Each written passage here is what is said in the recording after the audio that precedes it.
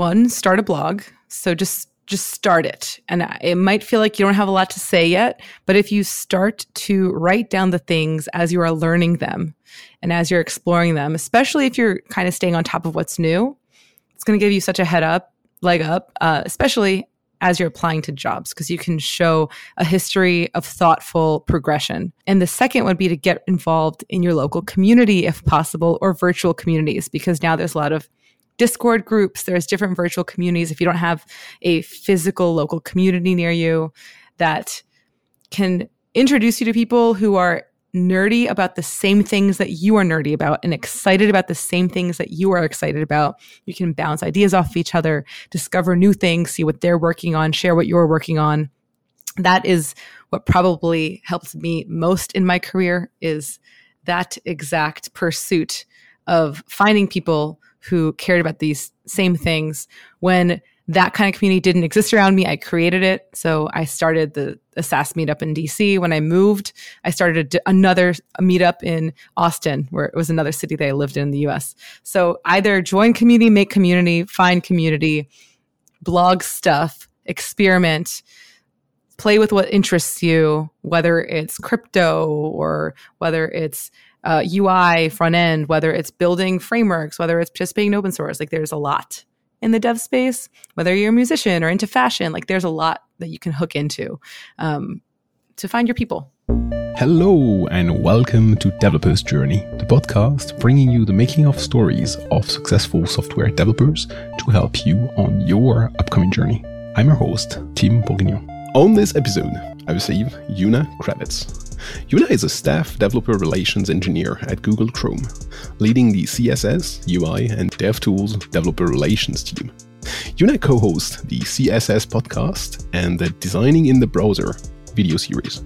She has built open source libraries such as CSS Gram, spoken at over 80 developer events around the world, and is an avid calligrapher and doodler. Maybe she's going to doodle while we talk. I don't know. We'll see. Yuna, welcome to Dev Journey.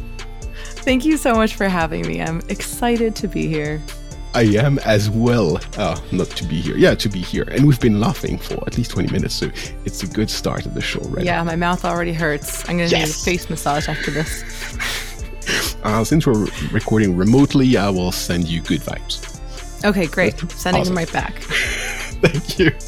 But before we come to your story, I want to thank the terrific listeners who support the show every month. You are keeping the Dev Journey lights up. If you would like to join this fine crew and help me spend more time on finding phenomenal guests than editing audio tracks, please go to our website, devjourney.info, and click on the Support Me on Patreon button. Even the smallest contributions are giant steps toward a sustainable dev journey. Thank you. And now, back to today's guest. So, as you know, the show exists to help the listeners understand what your story looked like and imagine how to shape their own future. So, as is customary on the show, let's go back to your beginnings. Where would you place the start of your dev journey? Oh, wow. Where do we begin? Let's see. I think I'm one of those rare people where I discovered this blend of like coding and design at a pretty early age. And I've sort of hooked into that and kept growing that curiosity from that young age. So I know that you had somebody in your show who talked about Neopets once. And I think that there's a whole generation of mostly women who are about my age, millennials, who learned to code through Neopets. That was a really important moment, I think, for the tech community today. But just an opportunity to be creative and to play around, learn HTML and CSS through like a fun medium. But I also was on this chat client called The Palace. Have you ever heard of The Palace? I haven't. So it was like this visual chat client, and you had avatars, and you could create like cartoon doll outfits. And I was downloading Jask Paint Shop Pro 7 so I could go and like do pixel art through that and then upload it on The Palace. And I was hosting servers. I didn't even know what that was at the time. I was so young. I was probably like 7 or 8 years old. Wow. Yeah, really young. I got on the internet when I was 6 years old. I was, I don't know why my parents were just very, very laissez-faire about that. They just kind of let me do my own thing. I was in AIM chat rooms, like AIM chat rooms at 6 years old. And people would say ASL. And I would say 6F, not going to tell you because, you're not supposed to. Damn. And they wouldn't believe me. But then I would report people for cursing because I was 6 years old. And I shouldn't have been there. And it was against the rules because the chat room had rules back in early internet days. Obviously. So anyway, the Palace was like a visual chat client, and there would be like these cartoon dog contests and different servers, and you could host your own and create backgrounds. So like in Paint Shop Pro, I was creating like backgrounds for the different visual chat client things. And like Neopets, you could do like groups where you could log in at a certain time and, internet friends, early internet stuff. So I think that that's what got me interested in this space of like design and building stuff at the time. And then, MySpace came out. I was the person making the MySpace layouts. I made this one like this layout where I had a background of myself with my palm out, and I photoshopped a tree growing out of it. And I thought that it was really good, but it was really bad.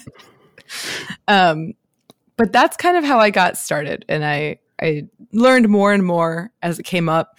I was also really into The Sims, and I was making like 3D skins for The Sims and needed a place to host them. So like needed a website to host the Sims skins so you could download them and use them.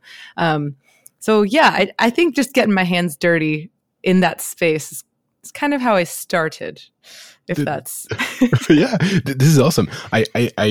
I wonder or marvel at looking back at all those things that were not created to help us learn programming, to learn technical skills, but actually taught us so much in getting around with computers, finding our ways, finding information, and then using this information to create something for ourselves and just scratch our own itches. And at some point realize, oh, but this applies to something else. And then we can use it in a different context.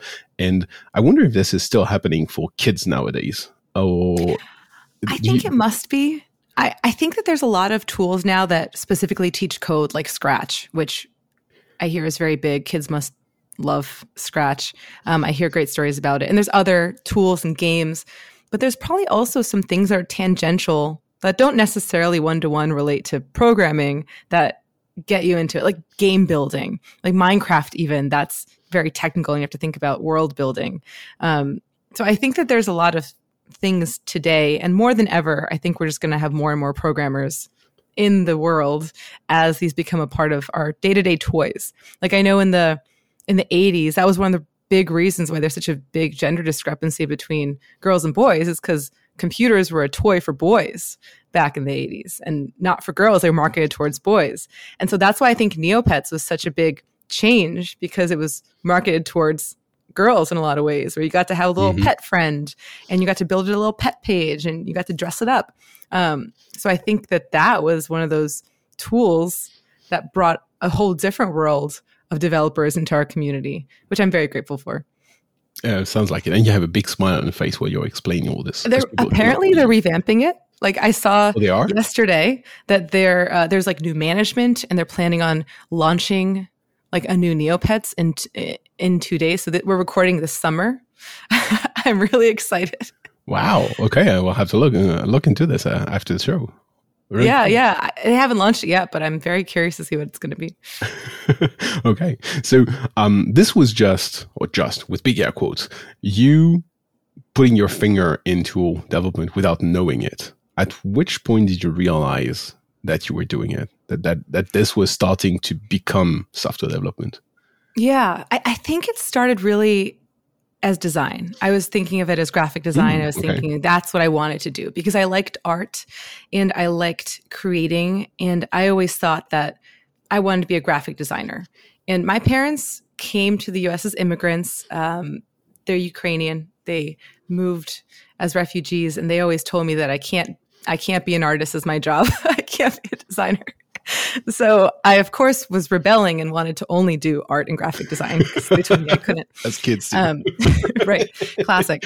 So when I was in high school, I took a lot of design classes, and we had this program where you can get college credits by doing a series of courses. And I did 3 years of this intermediate design program where we learned Photoshop, Illustrator, Flash, like a lot of Flash programming in that course. And I was also introduced to the Wacom tablet. And I loved that class. I just shone in that class. And this was when I was 16, 17, around that time I was taking this class. It was so much fun. I built so many Flash websites. I loved writing ActionScript. I loved like making little games. I made a bunch of portfolio websites in Flash. And that was something that I loved doing so much that I wanted to go to college for graphic design. And I ended up going to college doing a double major in graphic design and computer science, which at the time was like the perfect combination. But when I was in school, they were sort of looked at really differently because front-end development in terms of curriculums wasn't really a thing that was catching up yet. So there was graphic design, and the graphic design program split into two, where you could do packaging, print design, like that sort of physical design. In that class, it was really focused on print. We would do book projects, packaging, that sort of thing. And then there was a newer media design class that had animation as a big part of it, that started teaching you programming with like CSS. And this is when CSS3 was just about to like really come out. Mm-hmm. And that was awesome because I had a professor who was also working in the industry at the time. What is it called? That kind of professor. Not like a tenure track professor, but the adjunct professors. I don't know if that's a thing in other parts of the world, but essentially it's a professor who works and then comes and teaches a class or two. Mm-hmm.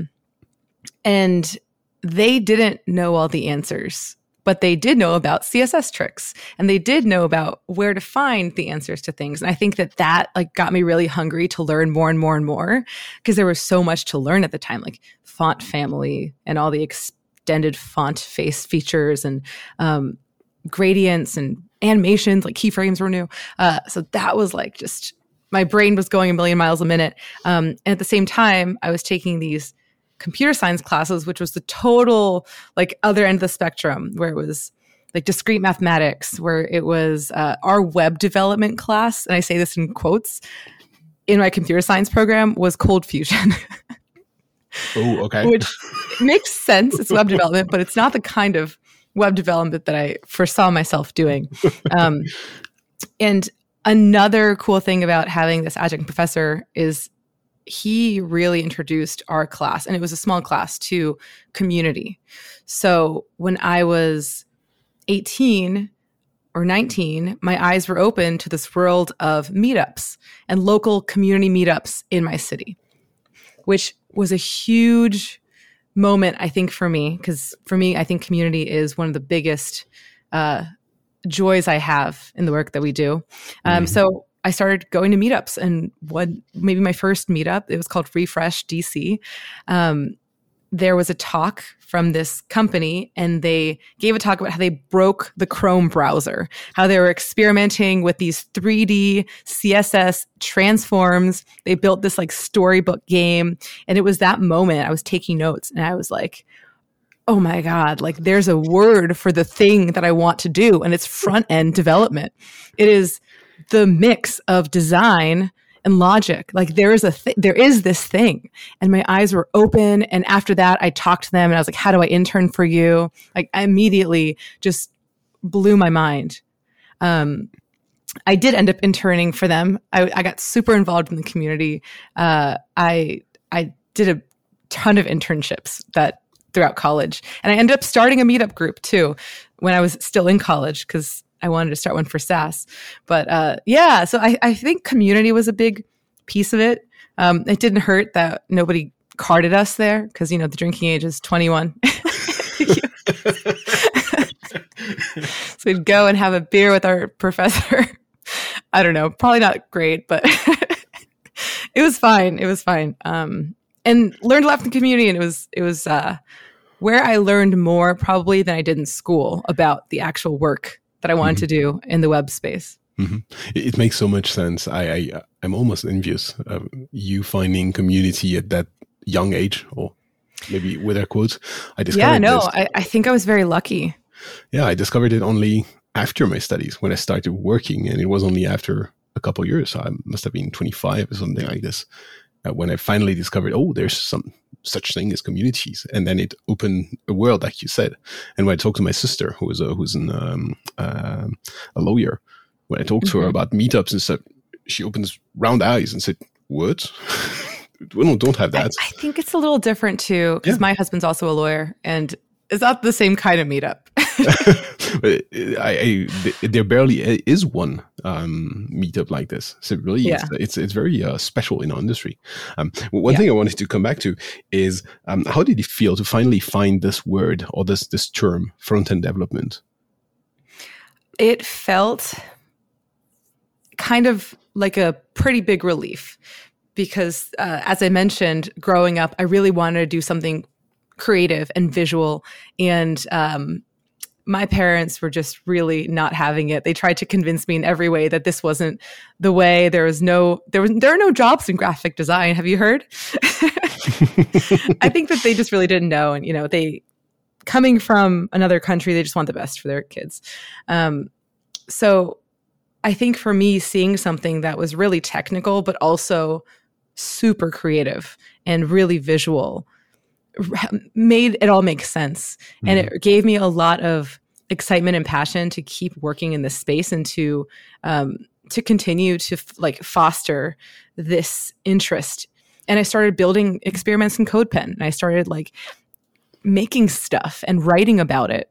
And that's actually probably a pretty big reason why I am where I am today, is because I started just sharing the things that I was learning about and building tools for the things that I was solving. And I did all that when I was, 19. I gave my first conference talk when I was 19. Got started really young.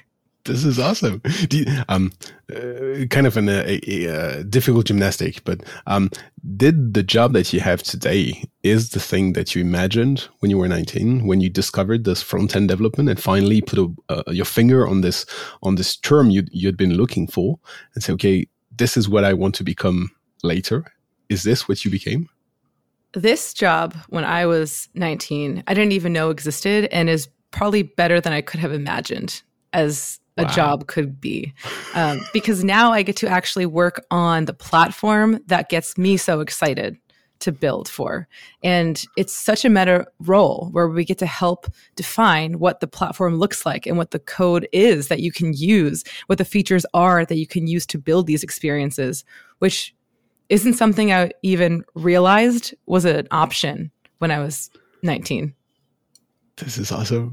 I'm so jealous. This is great. Really, you have a big smile on your face, and you really seem to have found the place where you wanted to be. You knew it. You knew this place existed, and you were searching for it. And at some point, whoa, it's there. And suddenly a world opened. So how did you navigate this world? You said you were learning in the open. Yes. Learning with open source, etc. How did you navigate this time between 19 and now? Yeah, I mean, a lot has happened.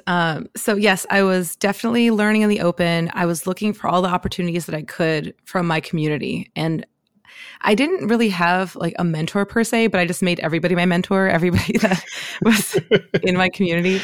I worked this internship at this co-working space. So I got to see a lot of different type of work there, which was great. And I just started kind of taking public notes as my blog.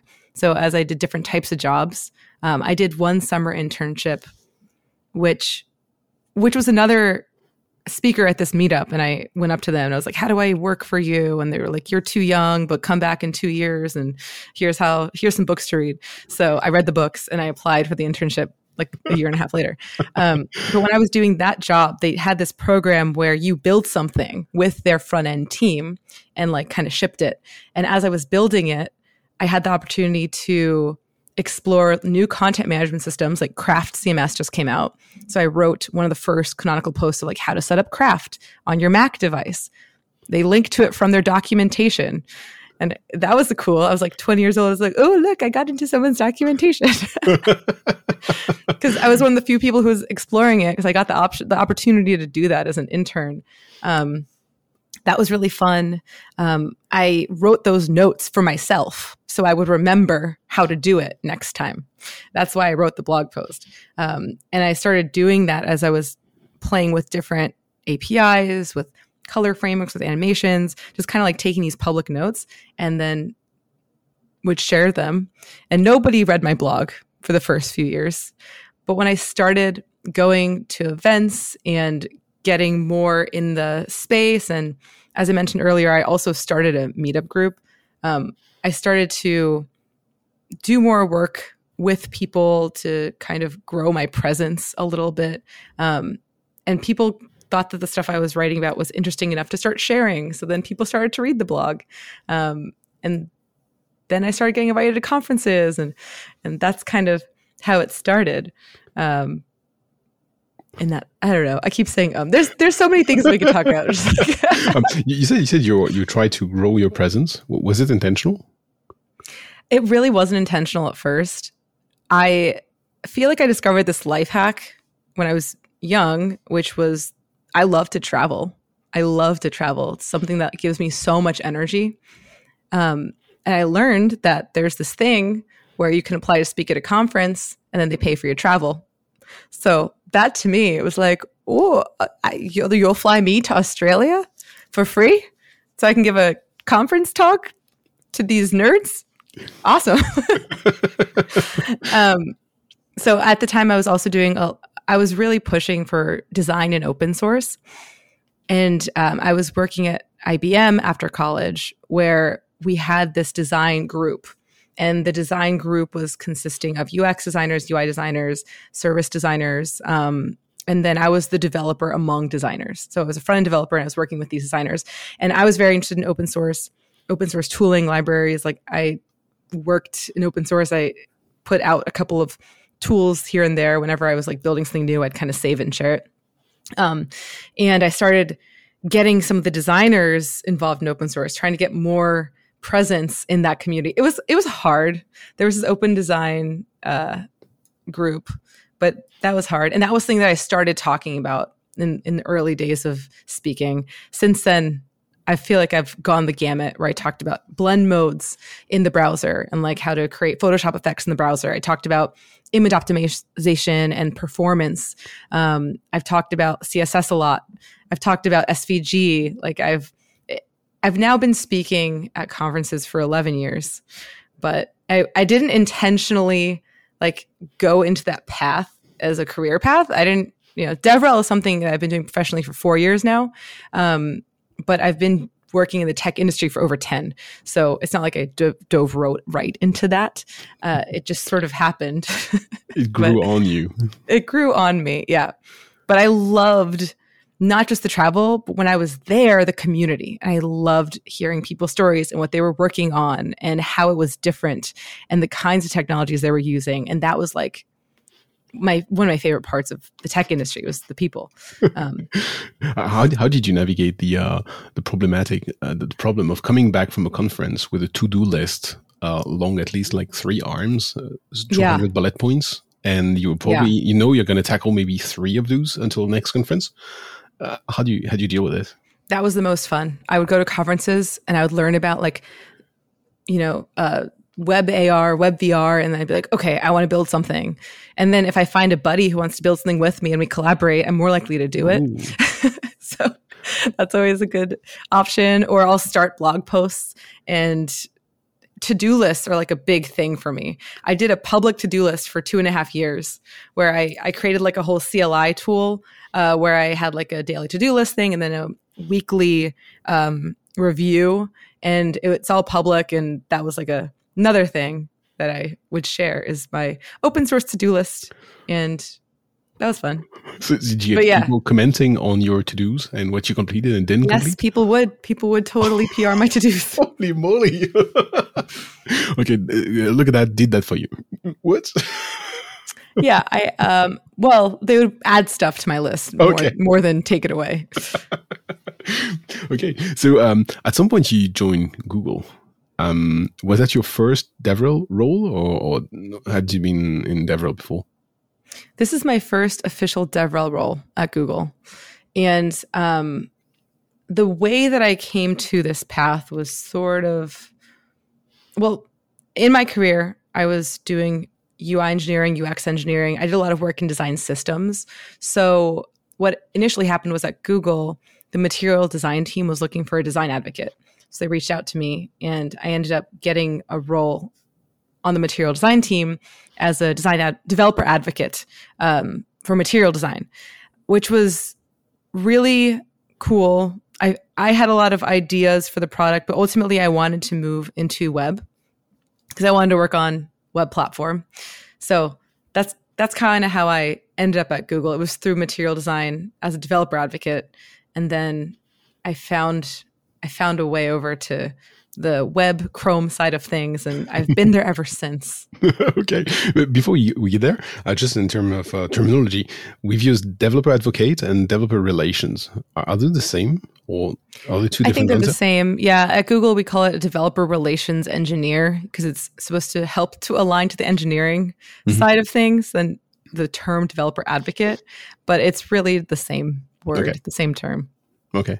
So at some point, you finally managed to transition toward the dev side, the dev tools.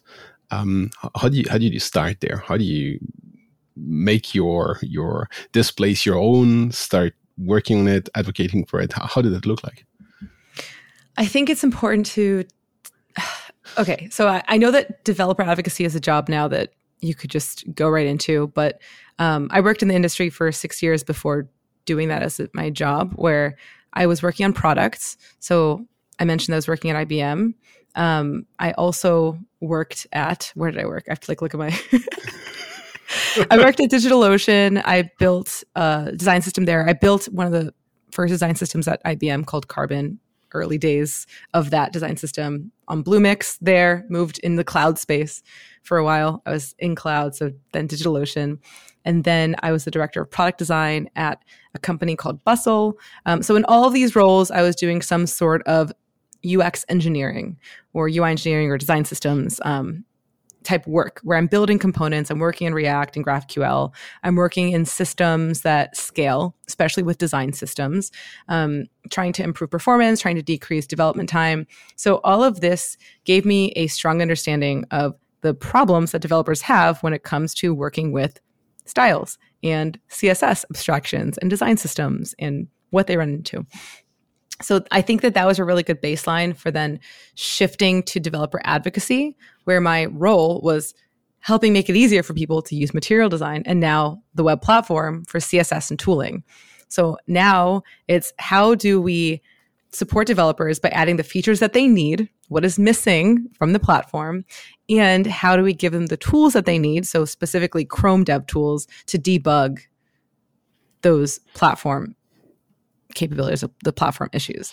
I think it was really important for me to have that experience on the ground before going into advocacy, because I had a better understanding of what to advocate for and had a lot of opinions. As I mentioned, I was writing a lot. I had a lot of thoughts on the platform.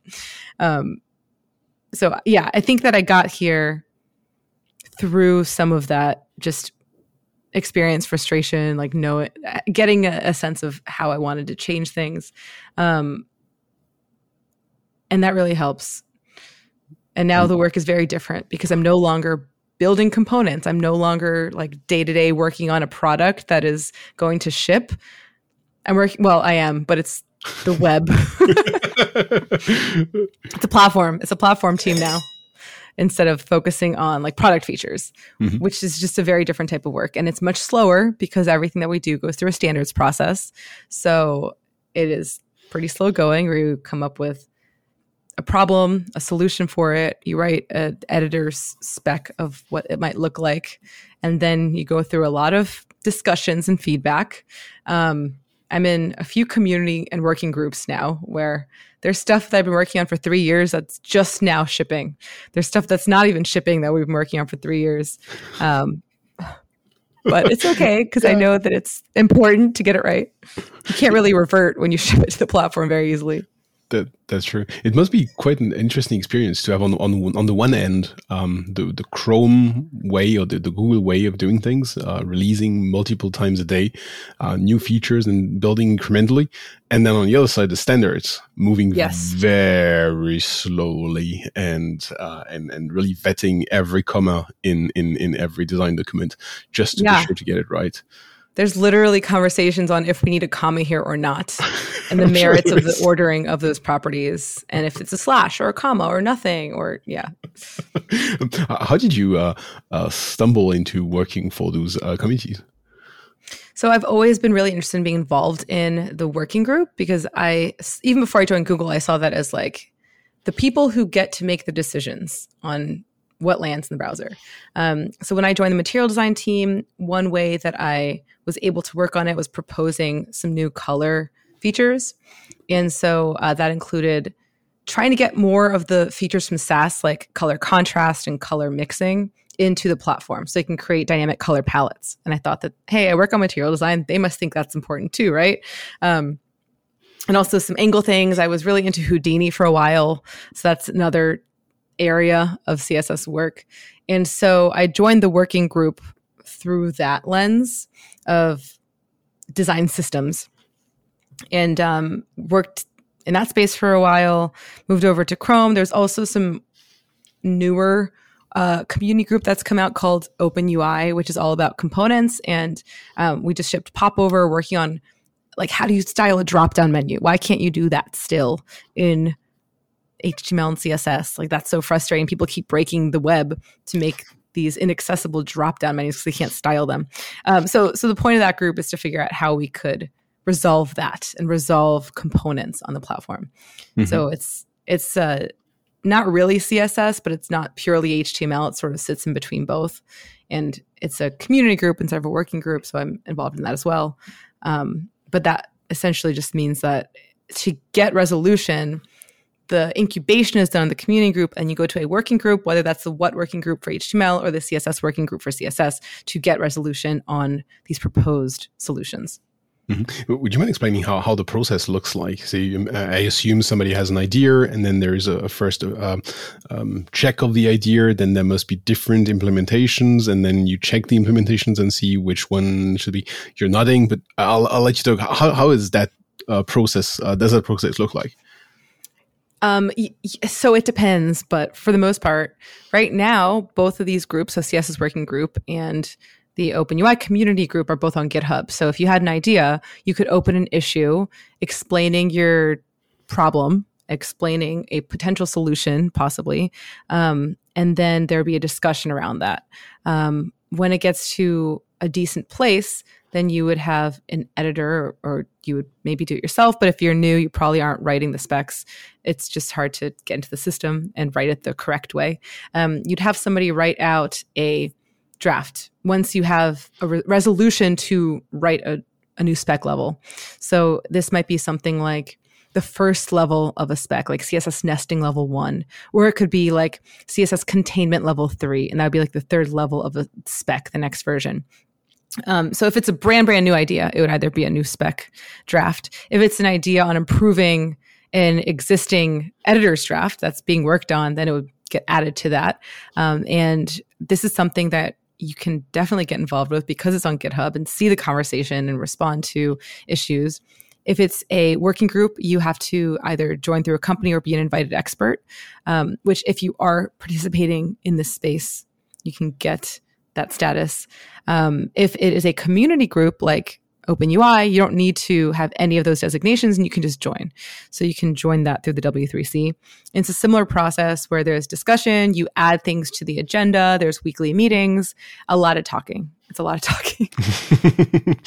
Is there at some point some kind of proof? I mean, to explain why I'm thinking about this, I come from a medical background, and I worked on DICOM communications, which is one of the standards for exchanging medical information.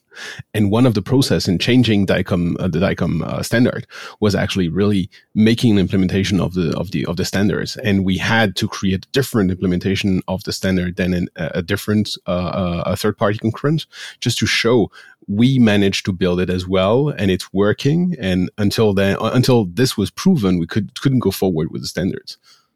There's different intents. So as a browser, there's an intent to prototype, there's an intent to ship, and you submit an intent when you are working on seeing if a feature is feasible. So that would be an intent to prototype, and then you could build it into on Chrome. It would be Canary, so it would be the experimental dev version of Chrome, and see if it works, if it's performant, if it doesn't break other things. That's always a fun surprise. Like recently we were working on animating discrete properties, which means animating to and from display none, or animating in popovers or things like dialogues. And we thought, we could add display to animation. But somehow a lot of websites broke, even though that's totally invalid right now. They still had display in the animation. Or maybe, I don't know. Anyway, it was... so there was some work that had to be done there. Like once you do a test of, top X thousand websites, you can see if there's going to be an issue, and then you go back to the drawing board and maybe make some revisions and prototype with those. And then as DevRel, we get to build demos and find bugs because we're usually some early adopters, and build stuff to test these tools. Which is always fun. That's a fun part of DevRel. And just for the sake of the argument, if you had a brilliant idea and you realize it's breaking everyone on the web, and there's no other way to make this idea, but it's really brilliant, how would you go about changing or making changes or making people change their websites? Is there a way to do this? Oh, that's really hard to do. The web... you can't backwards break the web, which is one of the biggest challenges for things like components. I was involved in a component redesign at Google, where it was a collaboration between Microsoft and Google for Chromium browsers, so Edge and Chrome and other Chromium-based browsers, where we did a redesign of the form controls. So things like inputs and progress sliders, and we couldn't move them a single pixel in that redesign because of backwards compatibility and shifting these layouts, and diffing tests would break. Same thing with new features. That's why we can't just expand the select menu that it already exists. Like we can't expand the select component. We have to make a brand new component. So call it like select list or select menu or something else that doesn't already exist. So you can add onto the web, but you can't really change existing features very easily because of these breaking changes and issues. There's a lot of caveats. I feared that would be your answer, yeah. Even when you do add something new, like the popover attribute, and even if you do test it thoroughly, things could pop up. Like there was apparently like a popover feature on some old version of Bootstrap if you ported it over incorrectly, and we had a bunch of like open issues or people saying that they had breakages in some older websites because of that attribute naming, because now everything is namespaced, right? So now Bootstrap is namespaced very specifically, and most systems are, but popover was broad enough that we didn't catch it the first time, and then there was this edge case that popped up. You're always gonna have, I don't know, it's hard. Yeah, sounds like it. It's just a nightmarish combinatoric. You have so many websites and so many combinations of problems that could occur. Yeah, something is likely to happen. During this whole discussion, you've had a giant smile in your face. It seems like you found the perfect spot for yourself. Did you see yourself staying there for years now, or are you looking toward your horizon to something else? I hope so. I think that there's a lot of work to be done in the CSS and UI space and the tooling space. I think that there's a lot of opportunity. The scale of this type of work just doesn't really exist anywhere else. The ability to make the web platform work better for developers, smoother for developers, and ultimately for users. I just can't imagine doing something more impactful than this. I think that this is where I need to be right now. So that feels really good. And that makes me feel like I'm in the right place. It looks like it.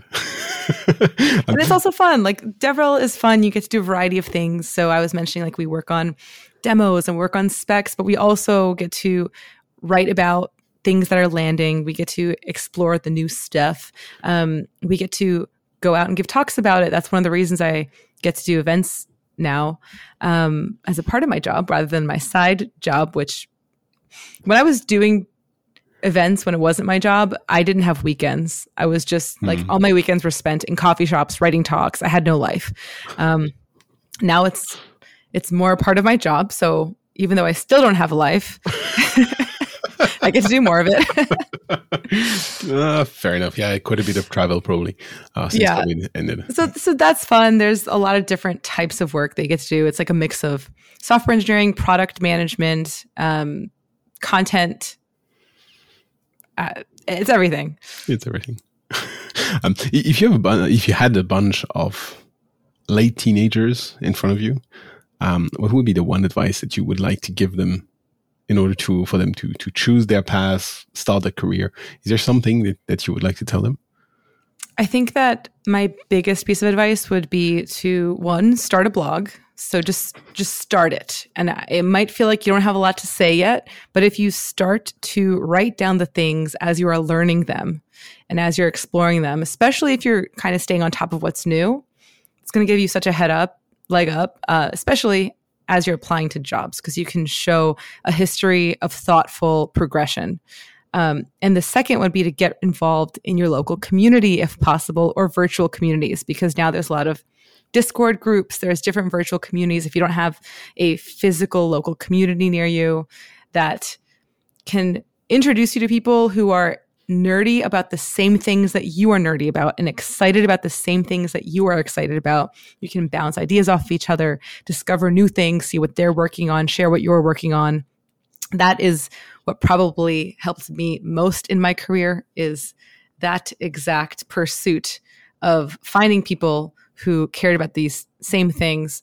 When that kind of community didn't exist around me, I created it. So I started the SaaS meetup in DC. When I moved, I started another meetup in Austin, where it was another city that I lived in the US. So either join community, make community, find community, blog stuff, experiment, play with what interests you, whether it's crypto or whether it's UI front end, whether it's building frameworks, whether it's just being open source. Like there's a lot in the dev space, whether you're a musician or into fashion, like there's a lot that you can hook into to find your people.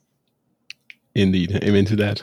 Yuna, it's been fantastic. Thank you so much for giving us a glimpse of your life so far. And I'm sure there will be many, many more stories to tell in the years to come. Thank you. Thank you so much for having me. This was fun. So where would be the best place to continue this discussion with you? You can find me on the internet. Probably Twitter is still the best, even though I don't know if that will exist by the time this podcast goes live. So my handle is Yuna. That's at UNA. It's my name, Yuna, UNA.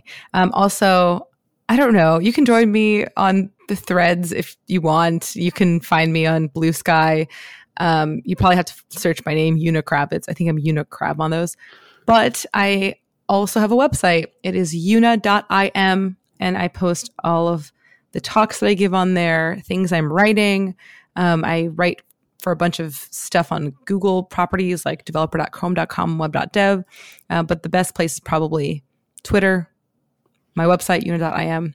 And I'm trying to get better at LinkedIn because that's where it seems like all the younger people are.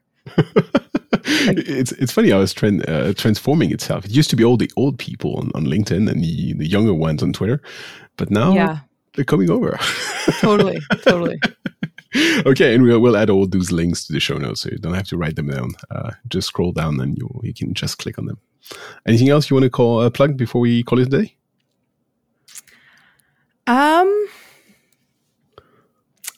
Listen to this podcast. It's pretty cool. It's very relaxing.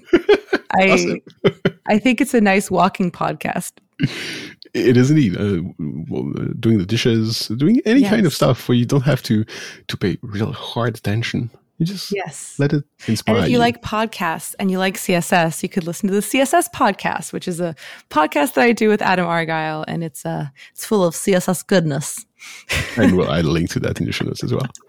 Yuna, thank you so much. Thank you. And this has been another episode of Developer's Journey. We'll see each other next week. Bye-bye. Thanks a lot for tuning in. I hope you have enjoyed this week's episode. If you like the show, please share, rate, and review. It helps more listeners discover those stories. You can find the links to all the platforms the show appears on our website, devjourney.info/subscribe. Creating the show every week takes a lot of time, energy, and of course money. Would you please help me continue bringing out those inspiring stories every week by pledging a small monthly donation?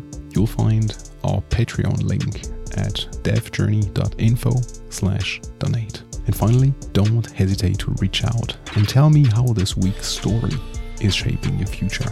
You can find me on Twitter. I am at Timothep, Timothep, or per email, info@devjourney.info. Talk to you soon.